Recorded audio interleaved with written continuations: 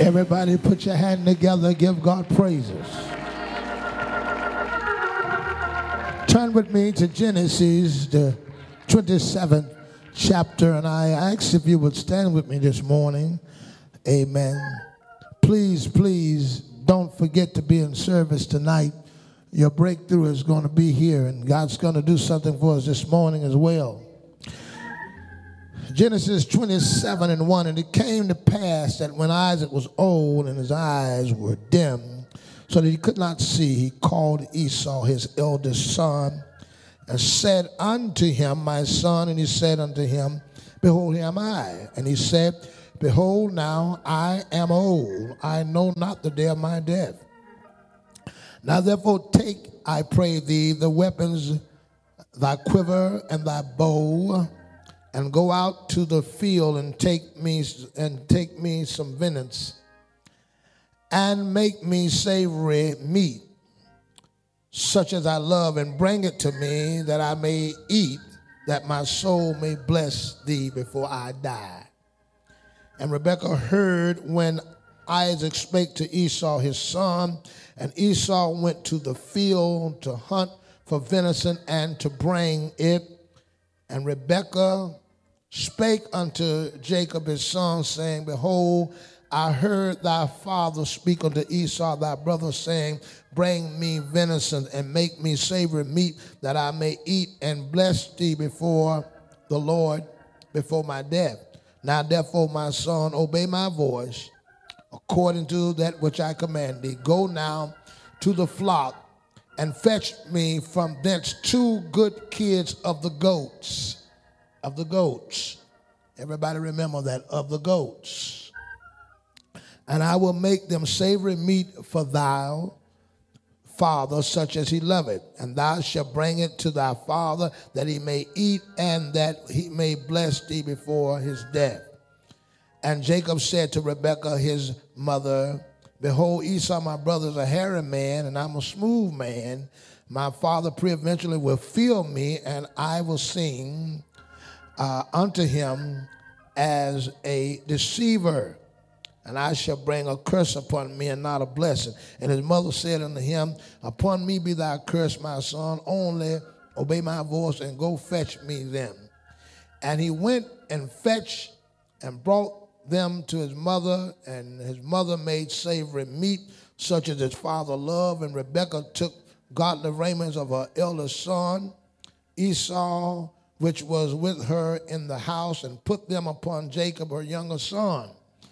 And she put the skin of the kids of the goats, remember that, the skin of the goats upon his hands and upon the smooth of his neck. And she gave the savory meat and bread, and she had prepared, which she had prepared unto the hand of her son Jacob.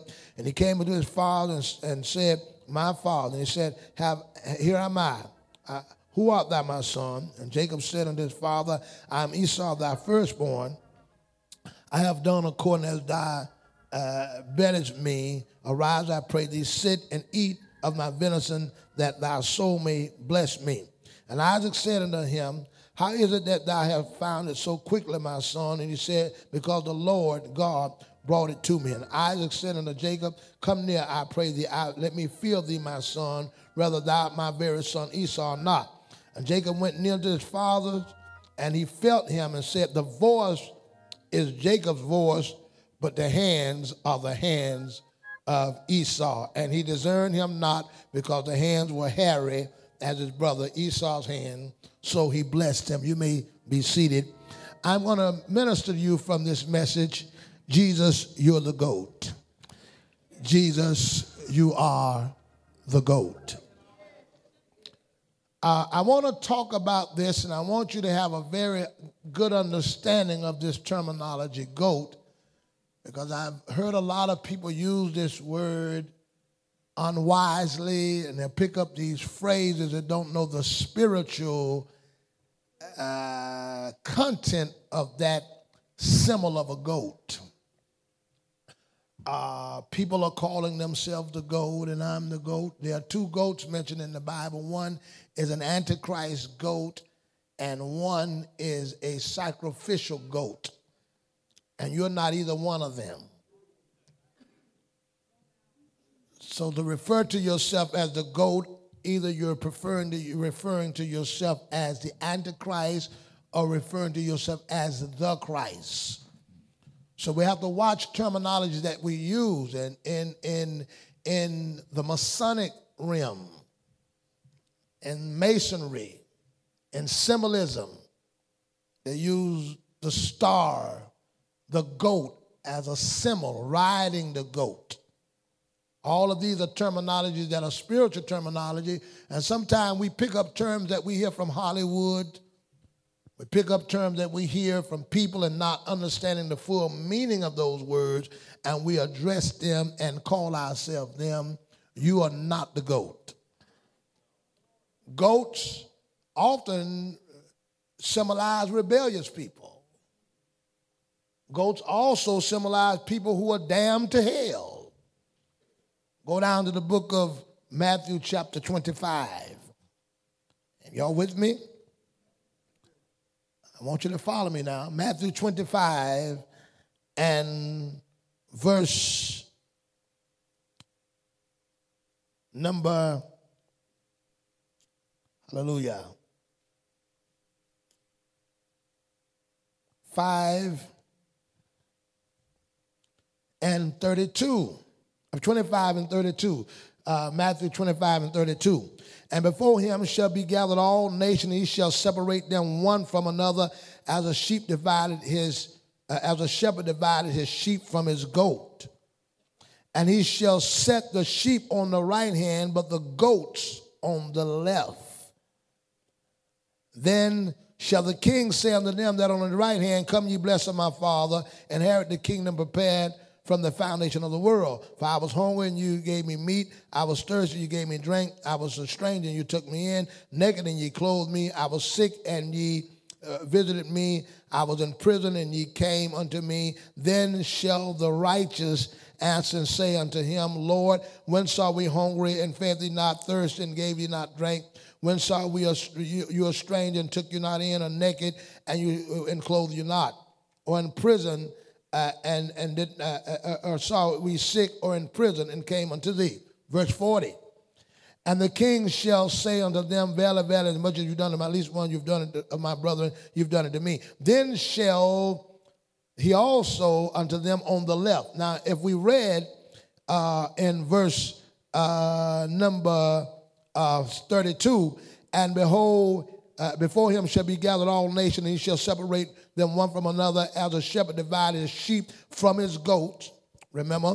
And he's got the goat on the left and the sheep on the right. Amen. And verse 41 say, Then shall he say also to them that are on the left, which is referring to what? The goats. Depart from me, ye cursed. So he refers to the goats as somebody's cursed, into everlasting fire prepared for the devil and his angels. So to refer to ourselves as the goat brings you under a curse. The goats are the cursed ones, and in fact speaks of those that are damned to hell. So be careful with the terminology that you address without understanding the spirituality of the terminology. Are y'all with me, saints? Amen. We live in a time that is somewhat different. The music industry, the world, is gradually intertwining spiritualism in music, spiritualism in art, and even spiritualism in worship. Recently, you heard Kirk Franklin singing these songs that included the goat, and about who would bow to the goat, and all of these things intertwined. See, the devil don't mind you worshiping and not knowing what you're doing. He just wants to be worshiped. Even if you do it ignorant, he just wants to be worshiped. Somebody say hallelujah. But I want to speak of Jesus and how he, in some way or form or fashion, brings himself as the goat. Not only does he symbolize himself as the lamb, but he's also symbolized as the goat. And this is for a particular reason. Let me give you one more scripture, and then I'm going to go further. But let me give you what we just read. In Genesis chapter 27, Esau and Jacob are the sons of Isaac, which is Abraham's son. And God has made a covenant with Abraham that I'm going to bless you, but the blessing will flow through the firstborn, the blessing of the firstborn. So Abraham, I'm going to bless you, and I'm going to bless Isaac. And it should have been because Isaac was considered in God's sight Abraham's only son. I'm going to bless Abraham, I'm going to bless Isaac, and then I'm going to bless Esau.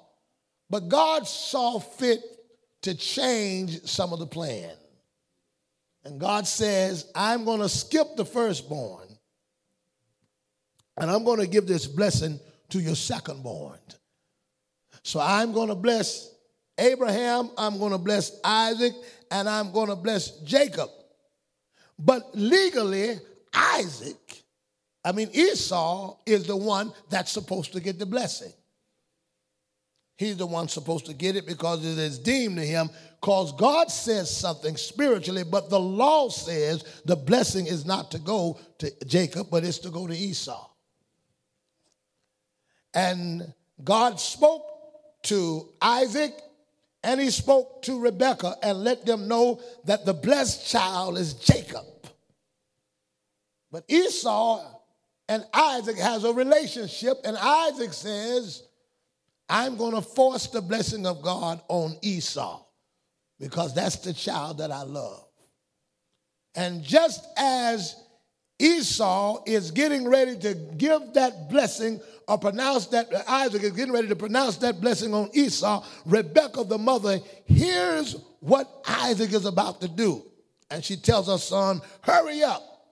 Your father's about to give the blessing to Esau. And I want you to hurry up into the field because there's an exchange for the blessing. Your father wants some goat. And if you give him that goat that he wants and serve him, he's going to turn around and bless you for the goat dinner that you're fixing. Amen. I don't know, amen, was it curry goat? I don't know, was it jerk goat or brown stewed goat?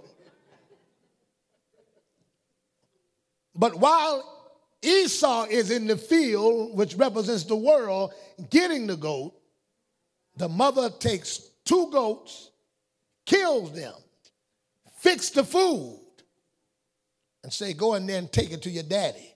Jacob says, but I'm different than my brother. I don't smell like him. I don't look like him. And if I go in there, hallelujah, with the food, and my father discerned that I'm not really Esau, he's going to curse me. So his mother said, when you kill the goats, I want you to take some of your brother's clothes and the skins of the goat, because you're smooth, but your brother is hairy. And I want you to tape the goat's skin on you and put on your brother's clothes and then go before your father and ask your father to bless him. What is this? What is this story? What it has to do with? Because rightfully so, you and I do not deserve anything from God because we were born the wrong way. We were born in sin and shapen in iniquity. But as the goat, Jesus died. Galatians 3:27 says, many of you have been baptized into Christ, have put on Christ. And one of the things that Isaac said when Jacob came for the blessing, he says, I'm confused because I hear the voice of Jacob, but I feel the skin of Esau. That's why any prayer that you get answered is not because of you. God hears the voice of coward, but he feels the skin of Jesus. That's why it's important for you to be baptized in Jesus' name. And he said, whatever you ask the Father in my name, you put on Christ as a disguise. And let me tell you, you won't go to heaven because you're Sister Taylor. You won't go to heaven because you're Sister Spence. You won't go to heaven because you're Tisa. As you see, Galatians chapter 3 and 27 say, as many of us have been baptized in Christ, have put on Christ. If you think that you're going to make it into heaven because of yourself, you got another thought coming. You better put on some clothes. You better put on Christ. You better put on, hallelujah. Go with me to Galatians 3 and 27. Bear with me a minute. Are you with me? Galatians 3 and 27. Amen. Look at somebody and say, thank God for the goat. Amen. Look at the book of Galatians 3 and 27. For as many of you as have been baptized into Christ have did what? Put on Christ. This wonderful privilege that you have to be able to talk with God and to communicate with God is not because of you. You should never end your prayers with ending them and just stop them. You should never end your prayer and just stop praying and end it. You got to end your prayer in Jesus' name. You end it in Jesus' name because you don't deserve nothing from the Lord. But when the name Jesus is heard, I'll do it for Jesus, but I won't do it for Coward. I'll do it for Jesus, but I won't do it for Taylor. Amen, because he's the only righteous thing. My God, can somebody say hallelujah? My God, put your hand together and give God a praise and say hallelujah. In the book of Matthew chapter 22, Matthew 22, amen, in verse 9, and go ye therefore into the highway, as many as ye find, bid to the marriage. So those servants went out into the highways and gathered together all, as many as they found, both bad and good, both bad and good, both bad and good. And the wedding was furnished with guests. And when the king came in to see the guests, he saw there a man which had not on a wedding garment. And he said unto him, friend, how camest thou hither not having on a wedding garment? And he was speechless. Now, if you look at this scripture in Matthew 22, this is an invitation to a wedding. And in a wedding, a Jewish wedding, not only did they invite you, but they provided clothes for you, because everybody might not have been able to provide clothes. So when you came to the door, they had an outfit for you so that you can dress like the wedding party.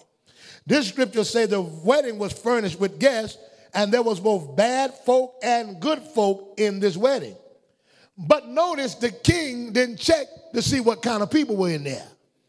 He didn't check to see whether they was bad or good. That didn't matter.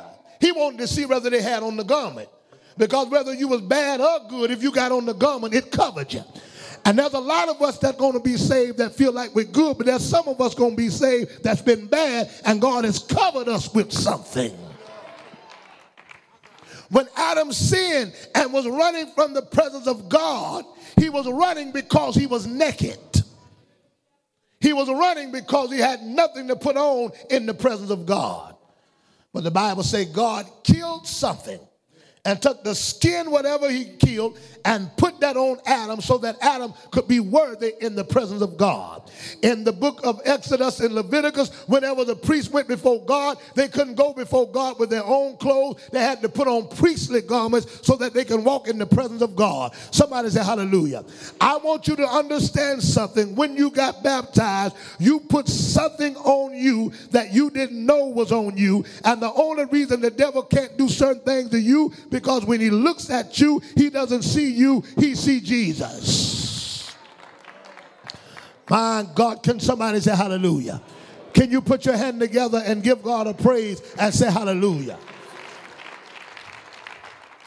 We know of Jesus being the lamb, but we don't understand him being the symbolization of the goat. Go with me quickly, if you will, to the book of Leviticus chapter 16. And I want to talk to you about these two goats and the importance of Jesus coming and dying in the fashion that he did. Leviticus 16 and 1. And the Lord spake unto Moses after the death of the two sons of Aaron, when they offered before the Lord and died. And the Lord said unto Moses, speak unto Aaron thy brother, that he come not at all into the holy place, wherewith the veil before the mercy seat, which is upon the ark, that he die not. For I will appear in the cloud upon the mercy seat. Thus shall Aaron come into the holy place with a young bullock for a sin offering, and a ram for a burnt offering. And he shall put on the holy linens coat, and he shall have the linen breeches upon his flesh, and shall be girded with the linen girdle, with the linen mitre shall he be attired. These are the holy garments, wherefore shall he wash his flesh in water, and so put them on. So let's get that. While he's washing with water, he's putting these garments on while he's washing. That's why we get baptized and put on Christ. 5. And he shall take of the congregation of the children of Israel, listen, 2 kid goats for a sin offering, and 1 ram for a burnt offering. So I want you to take, listen at this clearly, I want you to take 2 kid goats for a sin offering. You're going to take 2 goats, and these are going to be for sin offerings. And Aaron shall offer his bullocks of the sin offering, which is for himself, and make an atonement for himself and for his house. And he shall take the 2 goats and present them before the Lord at the door of the tabernacle of the congregation. Hear this very well. So he's to take these 2 goats and bring them in front of the church, in front of the tabernacle. And Aaron shall cast lots upon the goats, and one for the Lord and another for the scapegoat. So what Aaron is to do is to take these goats. He got lots, almost like an any, mini, miny, mo. And he's going to decide one of those goats are going to represent the Lord, and one of those goats are going to represent a scapegoat. Have you ever heard the word scapegoat? This is where we get this term scapegoat from. One of them are going to represent the Lord, and one is going to represent a scapegoat. Are y'all with me, saints of God? And Aaron shall bring the goat upon which the Lord's lot shall fall, and offer him as a sin offering. So the Lord's lot, listen, the lot that fell on the goat that represented the Lord, you're going to take that goat and you're going to kill that goat and represent him as a sin offering. But the goat on which the lot fell on to be the scapegoat shall be presented alive before the Lord to make an atonement with him, and let him go for a scapegoat in the wilderness. Listen, you got 2 goats. One is going to be killed that represent the Lord. The other goat you're going to take in the wilderness, and you're going to release him and let him go. But this is the manner in which you'll do it. Verse 11. And Aaron shall bring the bullock of the sin offering, which is for himself, and make an atonement for himself and for his house. Hear me well here. And shall kill the bullock of the sin offering, which is for him. I want you to go down with me quickly to verse number 12.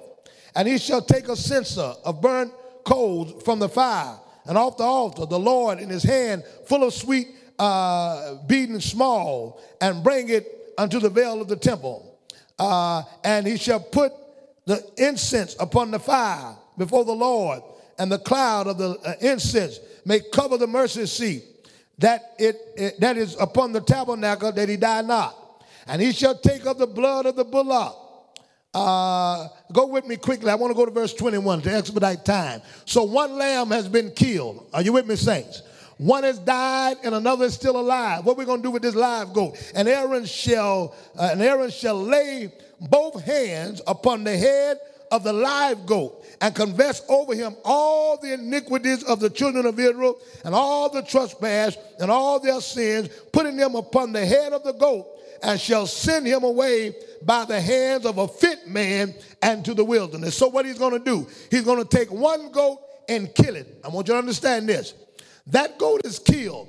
After that goat is killed, he takes some of the blood of that goat, put it on the other goat, and put his hands on the living goat, and confess all of the sins of Israel. And all of the sins of Israel is going to be transferred from Israel to the goat. Amen. So every sin that the Israelites have done, it has been transferred now to the goat.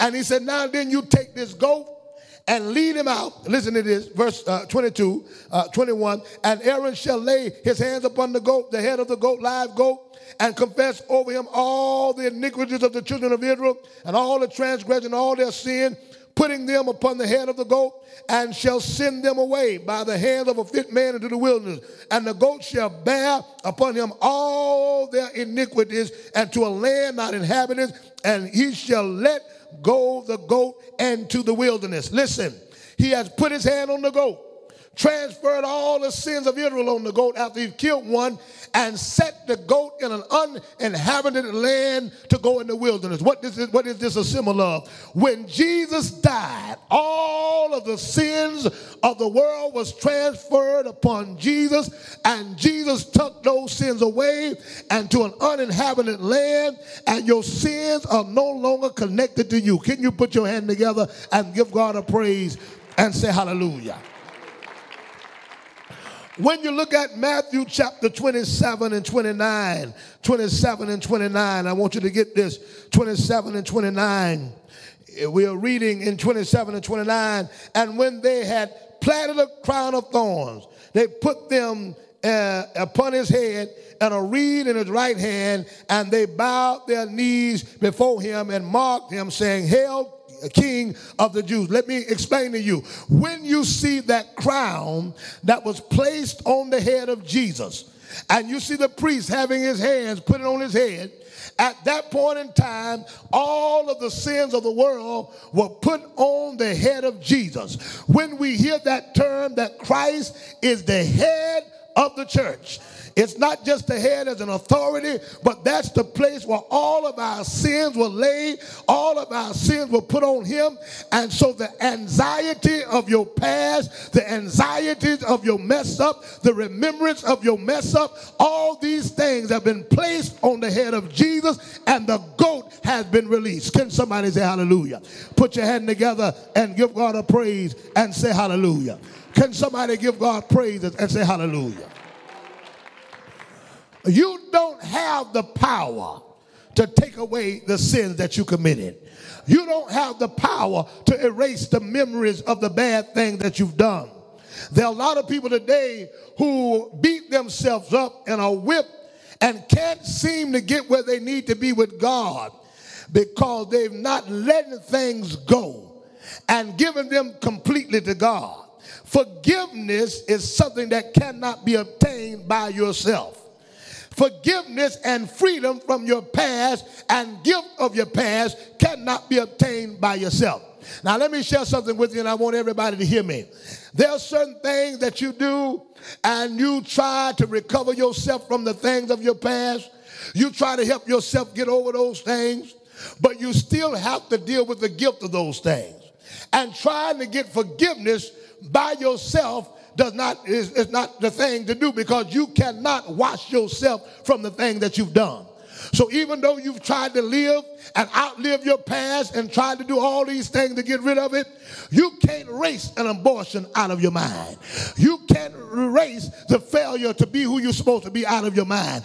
Only Jesus can completely wash your sins away. And salvation is not just about a shout and a dance and a run, but salvation is being able to look at myself as a different person than what I was 15 years ago.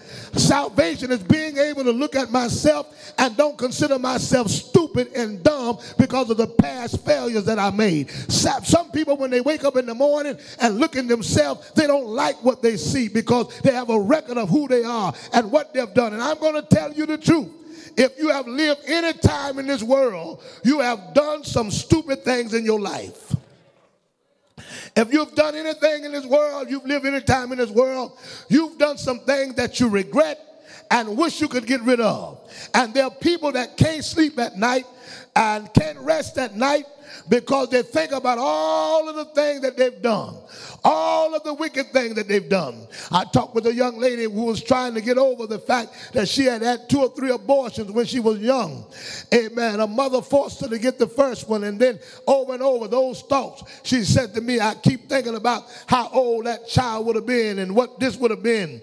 Amen. I've dealt with people, praise the Lord, hallelujah, who have sold drugs, who have that guilt of who they've sold drugs to and things things that they've given, that they've done. I've had, praise the Lord, people men who have molested their children, and children who, yes, we've dealt with them even after prison and coming out of jail. They still feel guilty and bad about the things that they've done. If you've ever killed somebody, if you've ever murdered somebody, if you've done anything really real bad, amen, if you've been involved in homosexuality and those sins, and you've tried to get a life and do your own thing, still the torment of what you've done hits your mind. But with Jesus, there's grace. With Jesus, there's forgiveness. With Jesus, he can wash you and clean you and purge you from your iniquities. Can you put your hand together and give God a praise?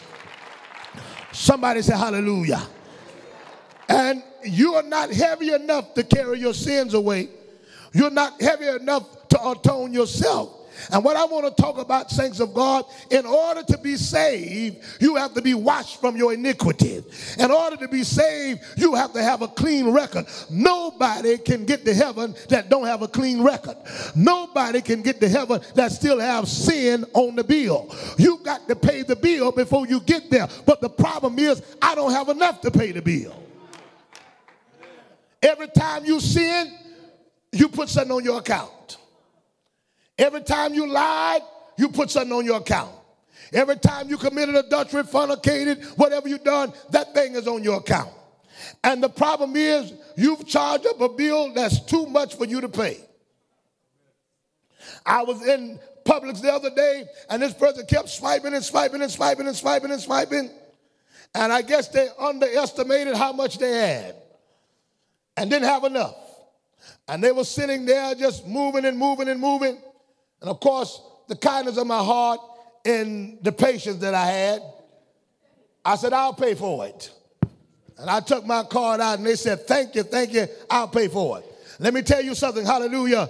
I'm so glad Jesus came in the end of the line. Oh yes, he got in the end of the line. I'm so glad he wasn't in front of me. I'm so glad he was behind me. So after you swipe lying, after you swipe gambling, after you swipe fornication, after you swipe adultery, on your way to hell because you couldn't pay the bill. They say, take him, he can't pay it. Jesus got in the back of the line. Jesus said, I know they don't have enough to wash themselves. I know he's a whore. I know he's a liar. I know don't you look like you had your bill covered because you didn't have it. You didn't have it, but Jesus stepped in the back of the line with his blood. I'll pay for it. Do you know how I would have felt after I paid for that grocery bill and that person just walk out and couldn't even turn around and say thank you? I'd have told him, give me my money back. I done sat there and paid this for you, and you gonna act like you can't speak, and Jesus done paid your bill, and you gonna come in here like you cute. He done paid for sins, got you out of what you were in, delivered you from hell, and you can't even say thank you.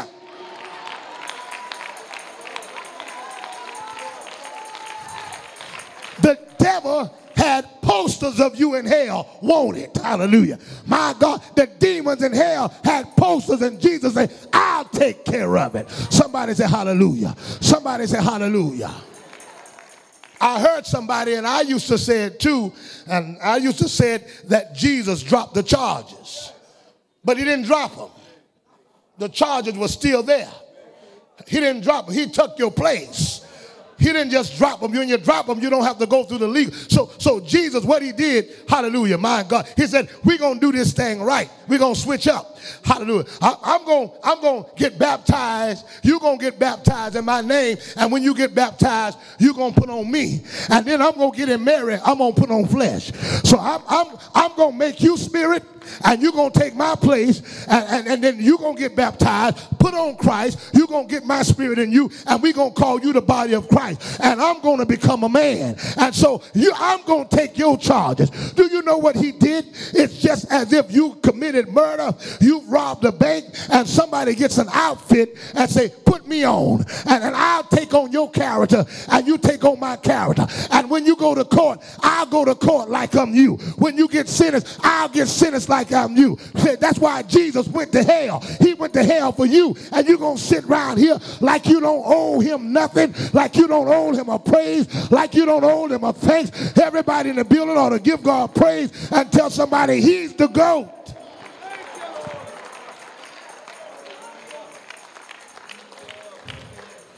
It was Esau's blessing. He the one that rightfully deserved it. You don't deserve, hallelujah, anything you get. And do you really know what you deserve? Do you really know what you should have? Do you really know what your sentence should be? In fact, the wages of sin is death. Every sin that you committed, you should have died. Because that's the wages of sin. And if you're still here and you're a sinner, somebody paid for it. Because the devil come but to kill and to steal and destroy. Whatever you done, you supposed to have a death sentence for it. When you wake up and come to the reality that Jesus has been keeping me alive, that Jesus has been covering me, that Jesus has been blessing me, the only reason that I'm not dead is because of the grace of God. If you realize that you done the crime, you did the sin, you did what was wrong and don't have the penalty, it's because somebody took your place. And you ought to praise God for taking your place. Now, when you understand this, you understand praise. You understand that praise is not just about making noise in church, but many of us don't know what we're praising him for. So when we come to church and tell everybody to praise God, which we shouldn't really have to tell you to do, once you know what a person has done, and because we don't realize the importance of what God has done, it is because of God all the stuff that you went through haven't ran you crazy.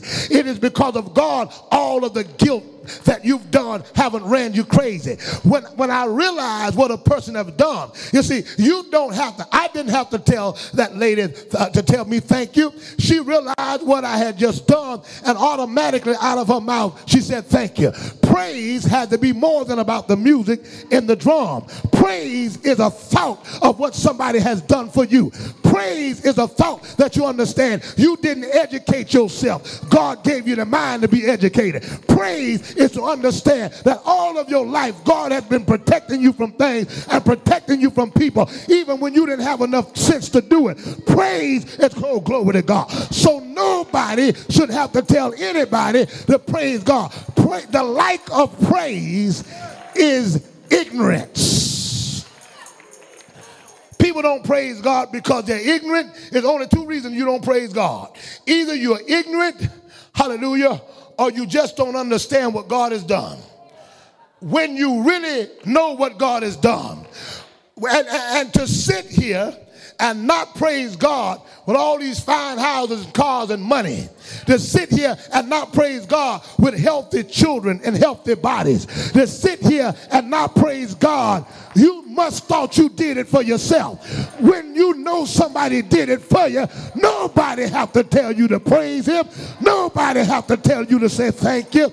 Yet Sunday after Sunday, you got people that God has given breath all week long. Just Sunday after Sunday, you got people that people have tried to put roots on and ducks on and dirt on and to destroy you, yet God wouldn't let it take your mind. And you mean to tell me I got to pep rally you to praise him? I got to pep rally to tell you thank you?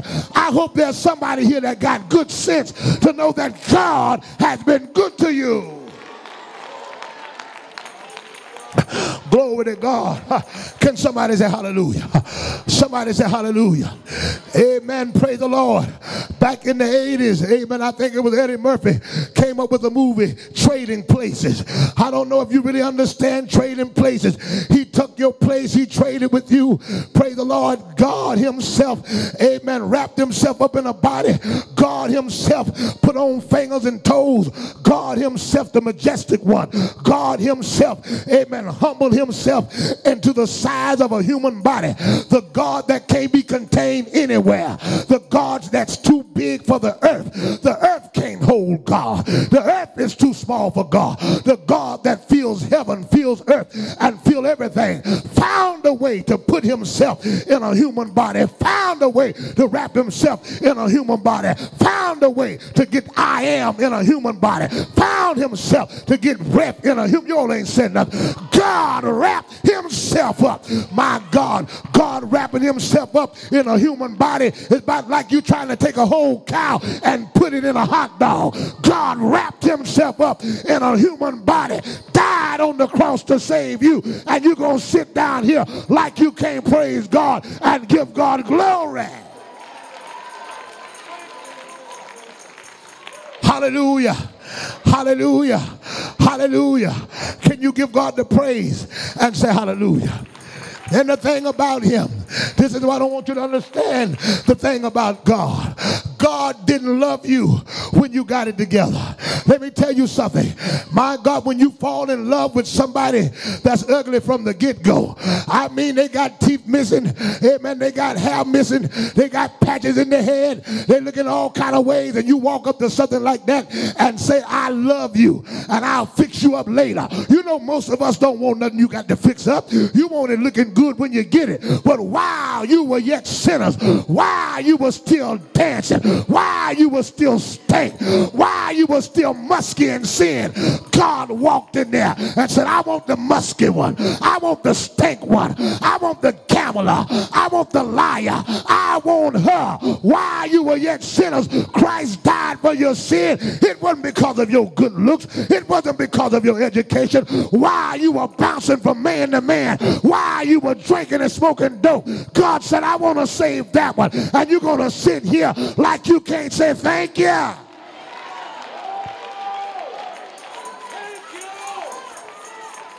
Oh, glory to God. Hallelujah. Grab somebody by the hand and tell them, I don't deserve to even be here. Somebody say hallelujah. Tell somebody, I don't deserve to be here. My God, can you give God a praise and say hallelujah? Somebody say hallelujah. But for a while, listen, Jacob, amen, has put on, amen, his brother Esau's clothes. He smells like Esau. But deep down underneath him, he knows, praise the Lord, that he's still Jacob. He's Jacob disguised under Esau. Somebody say hallelujah. But God meets with him on another opportunity and wrestled with him and said, thy name shall not be called Jacob, but your name is going to be called Israel. Amen. And as a prince, you're going to have power with God. Somebody say hallelujah. I want to tell you something, saints of God, and I don't want you to ever forget it. I don't want you to ever forget the fact that God, when you got baptized in Jesus' name, amen, you became a new creature. When you got baptized in Jesus' name, old things were passed away and all things have become new. And every now and then you're going to meet somebody. And every now and then you're going to meet something that looks at your outside identity and tell you that there has not been an inside change. But I want to tell you, praise the Lord, God has done something in you. And many of you feel like going back on God because the change in the inside has not completely manifested on the outside. If you understand, hallelujah, amen, the metaphor is, that takes place inside of humans, that takes place now. In fact, inside of Tyrell is a 70-year-old man. Amen. Inside of me, praise the Lord, as a baby was a 51-year-old coward. Amen. Inside of me as a baby, hallelujah, amen, was, praise the Lord, amen, a 20-year-old coward. Now you all were looking at the baby, but inside of me was a senior. God doesn't have to change and put an old man in me. God doesn't have to change and put a 20-year-old man with me. All I have to do is keep on living, and I will mature to be what God wants me to be. Sometimes Satan fights you because of your immature stage and tell you to backslide. But let me tell you, if you keep living, you will change. I looked the other day, I just looked this morning because I hadn't had TJ, and I looked at my hair. My hair has changed. It used to be black, and now it's gray. And then it stopped turning gray, and now I do like some of y'all, it won't even show up. Amen. Praise the Lord. Hallelujah. I looked at it. Praise the Lord. Amen. Hallelujah. I start looking at my body. I see these small wrinkles coming. Amen. I looked at my eyes, and I got a chance to look at Facebook, and I looked at some of my pictures 10 years ago and 15 years ago, and look at me now. I look different. I hadn't had to put no man in there, but the old man is in the young man, and all I have to do is keep on living. I know you look a mess now. I know you feel a mess now, but keep on living. There's a saint inside of you. There's a preacher inside of you. There's a holy person inside of you. Oh, glory to God. And the devil is bothering you because you don't see that holy man coming out. You don't see that righteous man coming out. But I'm saying stay in the church and stay with God. It's going to mature. It comes with maturity. It comes with standing God. And so what happens when you look in the mirror and see yourself? You don't like what you see, but go back 5 years ago. You're not that same person that were you 5 years ago. Tell somebody, I'm changing. It's slowly, but I'm changing. Somebody say, glory to God. And every now and then, when the devil makes you feel that church and serving God has nothing to do and nothing is happening, I need some of you saints. I need some Sister Taylors and some Sister Sherrys and some Sister Sharrows to go back and look at your picture and see what you used to look like. Every now and then, you need to go and look at your Facebook page and know what you used to do and how you used to respond. How you had curse words, but now people say things to you, you don't even bother anymore. But if you can look at your picture and you look the same today as you did 5 years ago, something is wrong. But I'm so glad I see some changes. I see some transforming. Can you say hallelujah? Put your hand together and give God a praise and say hallelujah. Hallelujah. Hallelujah. When a child is born, and every baby when he's born, amen, he looks like himself. Now there's some strong genes that come. The baby look just like the daddy, or the baby look just like the mama. But some babies are born, they don't look like nobody. Look like a little worm, a little rat, look like themselves. But as they start living, features start coming in them. When you get born again, some of y'all won't look like it. When you get born again, some of y'all won't act like it. Yes, when a baby's born, he messes on himself. He urines on himself. But as he grows, he gets rid of those ways that he has. And what you do, there's a process of time. You have to keep washing the baby and throwing out the diaper. You have to keep washing the baby and throwing out the diaper. But you don't wash the diaper and throw out the baby. Amen. You keep the baby because he's going to grow. I watch this little boy that's next to Sister Taylor. I'm watching it as he grow. Amen. I'm watching height get on him. I'm watching Marcus' head. Amen. I'm watching Janelle's color. I'm watching him shape. I'm watching his eyes. I'm watching something develop in him, because what's in that child is the genes of his father. And I don't care if the genes are in there. The boy don't have to do nothing when the genes get in there, because some of y'all don't want your baby to look like the daddy because you don't like the daddy, but the genes are in there and they make him look like him anyway. When you got the genes of God, you just stay in the church. The Father is going to come out of you. We don't know what we shall be, but we know when he appears, we shall be like him. Something happened to me when I got saved. I got God's DNA and I'm going to look like it. Glory to God. Somebody say hallelujah. Somebody say hallelujah. Grab somebody by the hand and say, neighbor, maybe you're questioning who my daddy is now. Maybe you're questioning whether I'm saved or not. But stick around a while. The DNA, the genes, they're going to come out God in me. Somebody say hallelujah. Somebody say hallelujah. Grab somebody by the hand and say, be patient with me. It's in me. It's in me. It's in me. It's in me. Somebody say hallelujah. Put your hand together and give God a praise and say hallelujah. I wish I had a few saints. Amen. Our problem is we've got to keep you around the atmosphere. And what you don't understand, children of God, when you get born again, there's an enemy that's fighting the seed. Let me explain to you something.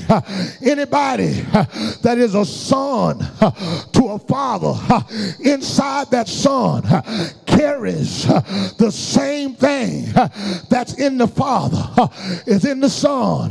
It's in his DNA. That's why they can check your son. And when they check your son, they can connect your son to you because your DNA is in him. And your son have a son. And they can check your son. And the DNA is in him. And son after son after son, they can get DNA from 1,000 years later and connect that DNA to you. When you get saved, the devil don't like you because the DNA of God is in you. And when you got the DNA of God in you, it's in you, but it connects to him. It's in you, but it connects to him. So somebody asked me, what do we mean when we say in the name of Jesus? When I say in the name of Jesus, I'm labeling what the DNA is in me. Somebody say hallelujah. Satan, if you bother me, you got to bother Jesus, because in me is that DNA. Somebody say hallelujah. Come here, Marcus. Come here, son. Glory to God. Come here, Sister Taylor. Come here just a minute. Glory to God. You can look, hallelujah, at Sister Taylor. You can look at Marcus. You can look at the way they're built and know that something in them is related. Come here, Brother Spence. Hallelujah. Come here, Alicia. Come here. Come here a minute. Yeah, you. Stand up at side, Brother Spence. Alicia. Hey, come on, you two, both of you. Amen. Come on, get in the middle. Amen. Hallelujah. You can look at them and tell inside of them there's something that's connected to him. Somebody say, glory to God. Hallelujah. Can you give God a praise and say hallelujah? Give him a praise and say thank you. Come here, son. Come here. All three of y'all come here. Come here. Amen. Hallelujah. When you look at these three children, you can look at them and tell there is some resemblance. And anytime I see them, it reminds me of the other one. You don't understand. When you've been born again, anytime the devil see you, it reminds him of your father. It reminds him of what's in you. Somebody say hallelujah. Somebody say hallelujah. Put your hand together and give God a praise. And not only does features follow, not only does feature follow, but similarities in the bloodline. Somebody say hallelujah. They say like father, like son. Hallelujah. Some folks say, you know them Smith. They mean as they can be. Hallelujah. You know them boys. Them some bad boys. It runs in their drugs. Drugs run in their system. Well, let me tell you, power and deliverance run in my system. I'm just like my daddy. If you bury me, I'll get out the ground. Aren't we like him? I tell you what, I'll show you like him. Praise the Lord. They buried Jesus and put him in the ground, and he got up. If they bury a saint and put them in the ground, you gonna get up. In fact, if you got the power of the Holy Ghost, let me tell you something so you can understand. Hallelujah. There's something that connects. I want you to get me now. There are times that people look alike. and they're not necessarily kin. So just to make sure that the features on the outside are consistent with who they are, they take DNA. And when they take DNA, DNA proves because they got the same thing in them. The Bible says, if any man have not the Spirit of Christ, he is none of his. I want to check your DNA, and I wonder, do you have the Spirit of Christ? If you got the Spirit of Christ, you got the Holy Ghost. Amen. You're one of God. And if you belong to God, you got power. Power to tread upon serpents. Power to cast out demons. Power to lay hands on the sick and they shall recover. Can somebody say hallelujah? Somebody say hallelujah. Grab somebody by the hand and say, neighbor, I thank God for the blood. Thank God for the Spirit. Thank God for the water. Thank God for the goat. Somebody say glory. Hallelujah. Some people, when they get elevated, they wear minks. Some people wear bears.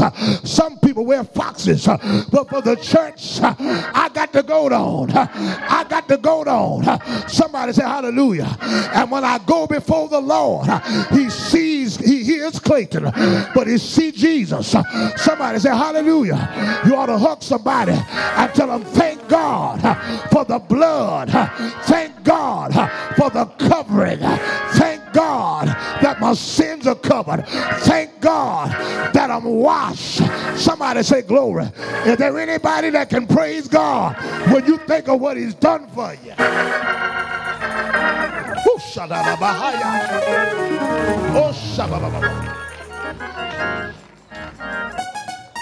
Underneath Jesus, underneath the goat, underneath you is a sinful, wicked person.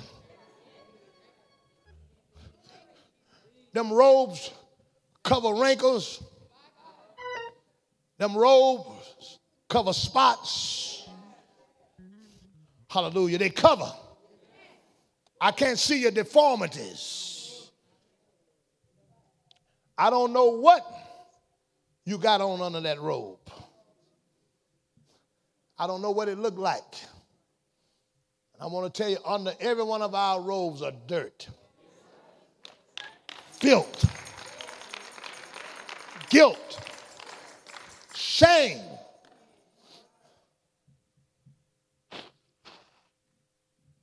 What's under your robe? What's under the goat? What's under there? Some of the things you do, you didn't want your children even to know. Hope the saints never find out. But I'm able to walk out clean, with my hands up, thanking God. What about if everybody knew where you were? See, one of the reasons the Bible say that when we stand before God, we got on our robes, white robes, because there's going to be a day of judgment. And everybody going to line up. And all of the things that they got going to be revealed. All the things that they've done before the whole world. But there was a distinctive group that had on an outfit, and they were wondering why everybody else got on this other stuff. Evidently, everybody ain't got on white because they stood out. They're all covered in white. And they say, who are these? They say, oh, you don't know who they are? Those are people that will wash their robes in the blood of the Lamb. When you get there, you won't get there because you're good. You're going to get there because you're covered.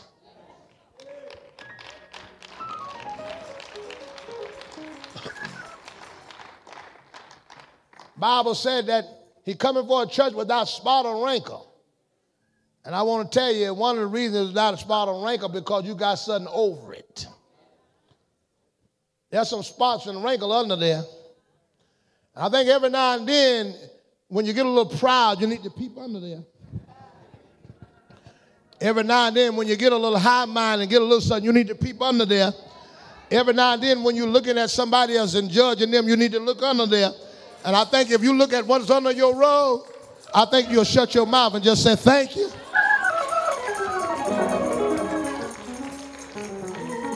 Next time you feel like judging somebody that walked in the church, you get your mind up. You say, thank you. Look under there. See how many years you dipped snuff and chewed tobacco. Y'all ain't saying nothing. How many lies you done told? How many joints you done rolled? Y'all ain't saying nothing. How many beds you done jumped out of? Don't y'all look at me like I'm crazy. When you look underneath there, you say, thank you. I think tonight the reason y'all sitting down there so pretty because some of y'all need to take a peep under your robe. I dare you to look under there and see what God washed you from.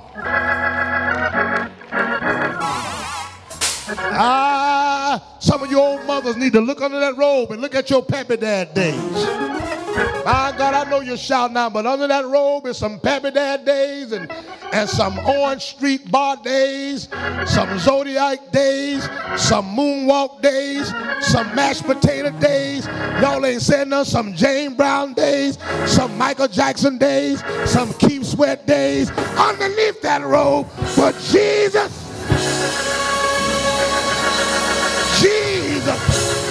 Some Hennessy days, some vodka days, some gin days, but Jesus, Jesus, Jesus.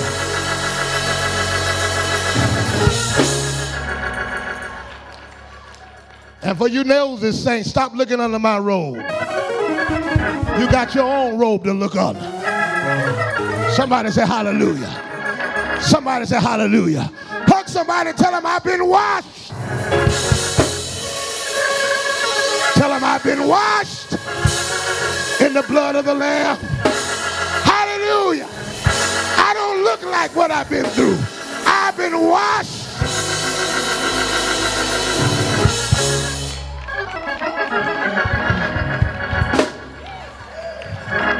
I know y'all choir members.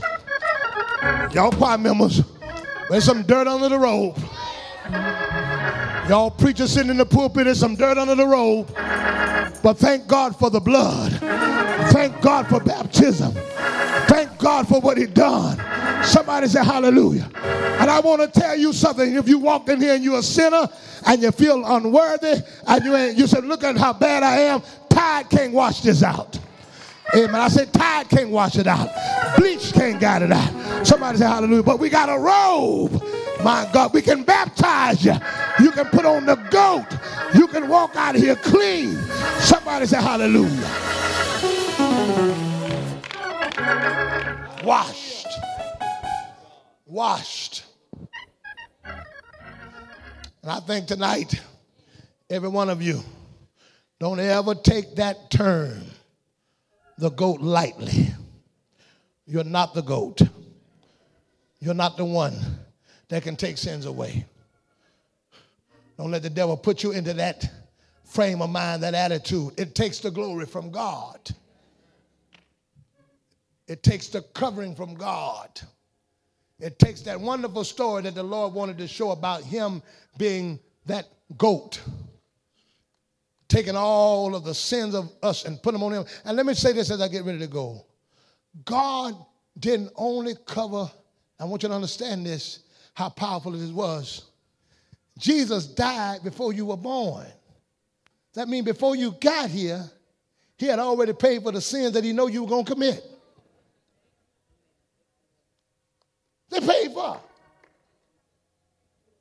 The sins that you were going to commit were paid for before you got here. But you got to apply for it. They had some PPP money out.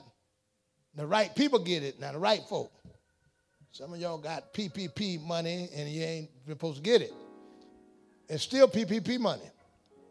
Prison, parole, and probation. It's still PPP.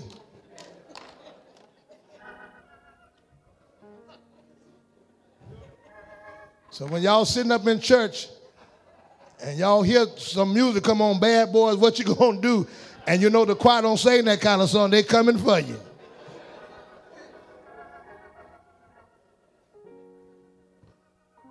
But there's an application. There's a process. Yes, your sins are already forgiven. Now, in that PPP process, there was a forgiveness program which allowed whatever that loan was to be written off, and you didn't have to pay it back, but you had to apply.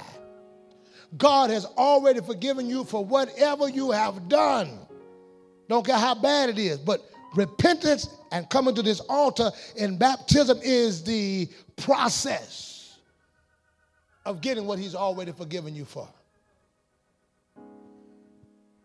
I'm dealing with people every day who are dealing with guilt, shame. For a young woman to come into your office who has had an abortion and saying, Pastor, I don't even know how to deal with it.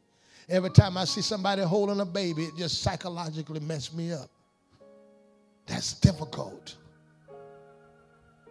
But God is an answer. He can wash all that away. For people who haven't been there for their parents or mothers or different ones that feel like they wasn't there and something happened to a parent or a mother or father and they feel like I wasn't there and they feel guilty.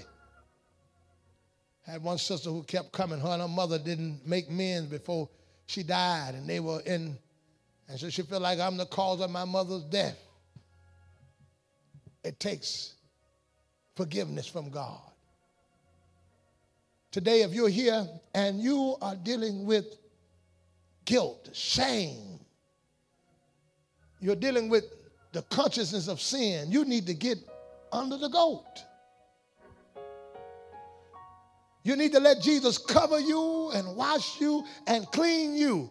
That's the only way you can get rid of it. Don't live, let's stand to our feet. Don't live in the past anymore. Stand to your feet. But all God wants is a person that is convicted. Let me show you this, and I'll give you this. The process of getting that loan forgiveness for that PPP wasn't really that big of a process.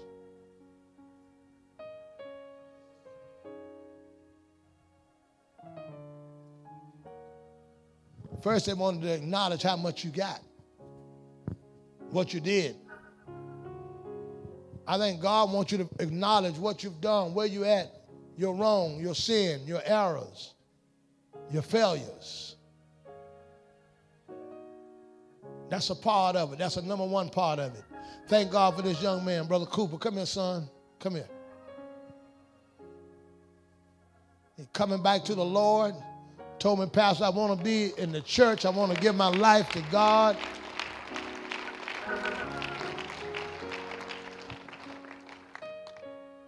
I see a lot of backsliders coming and trying to make your way to the Lord and get yourself back to God and get in that place that God wants you to be in that place. The older you get, you know, the more the things of your past start bothering you.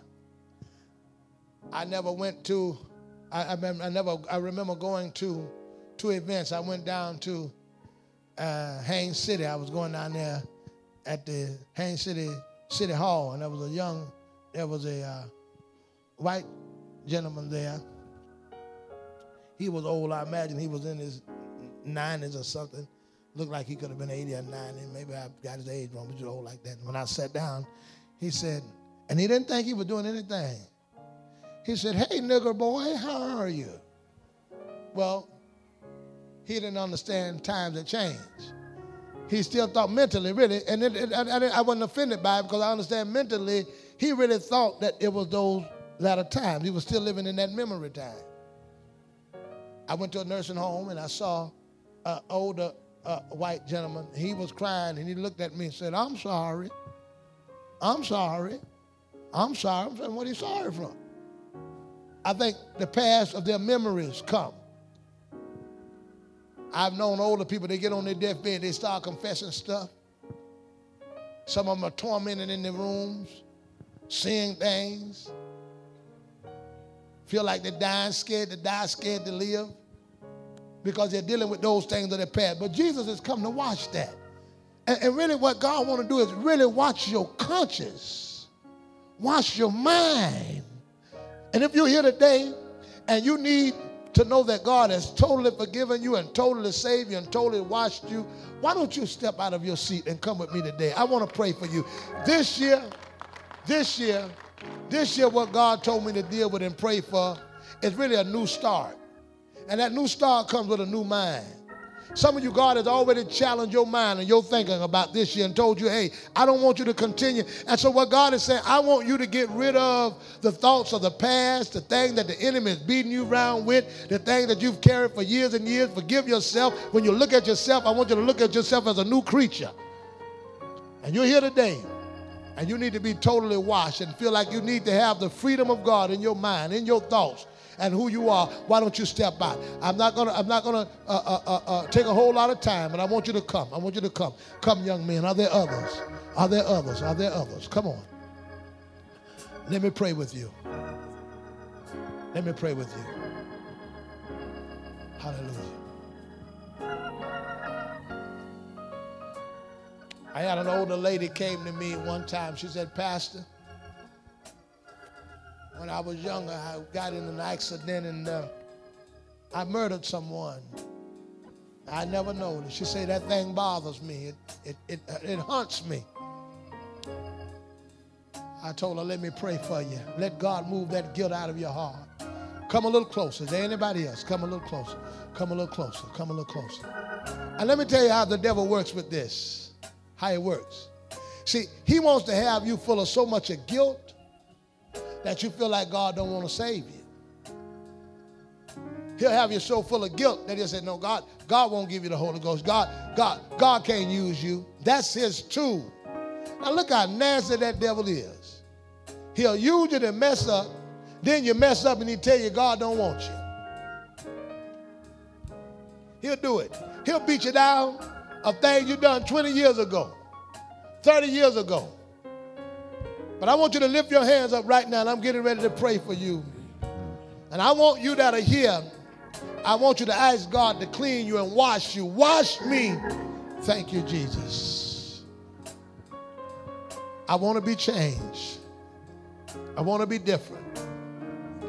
Come a little closer. The choir's going to sing, and then I'm getting ready to pray for you.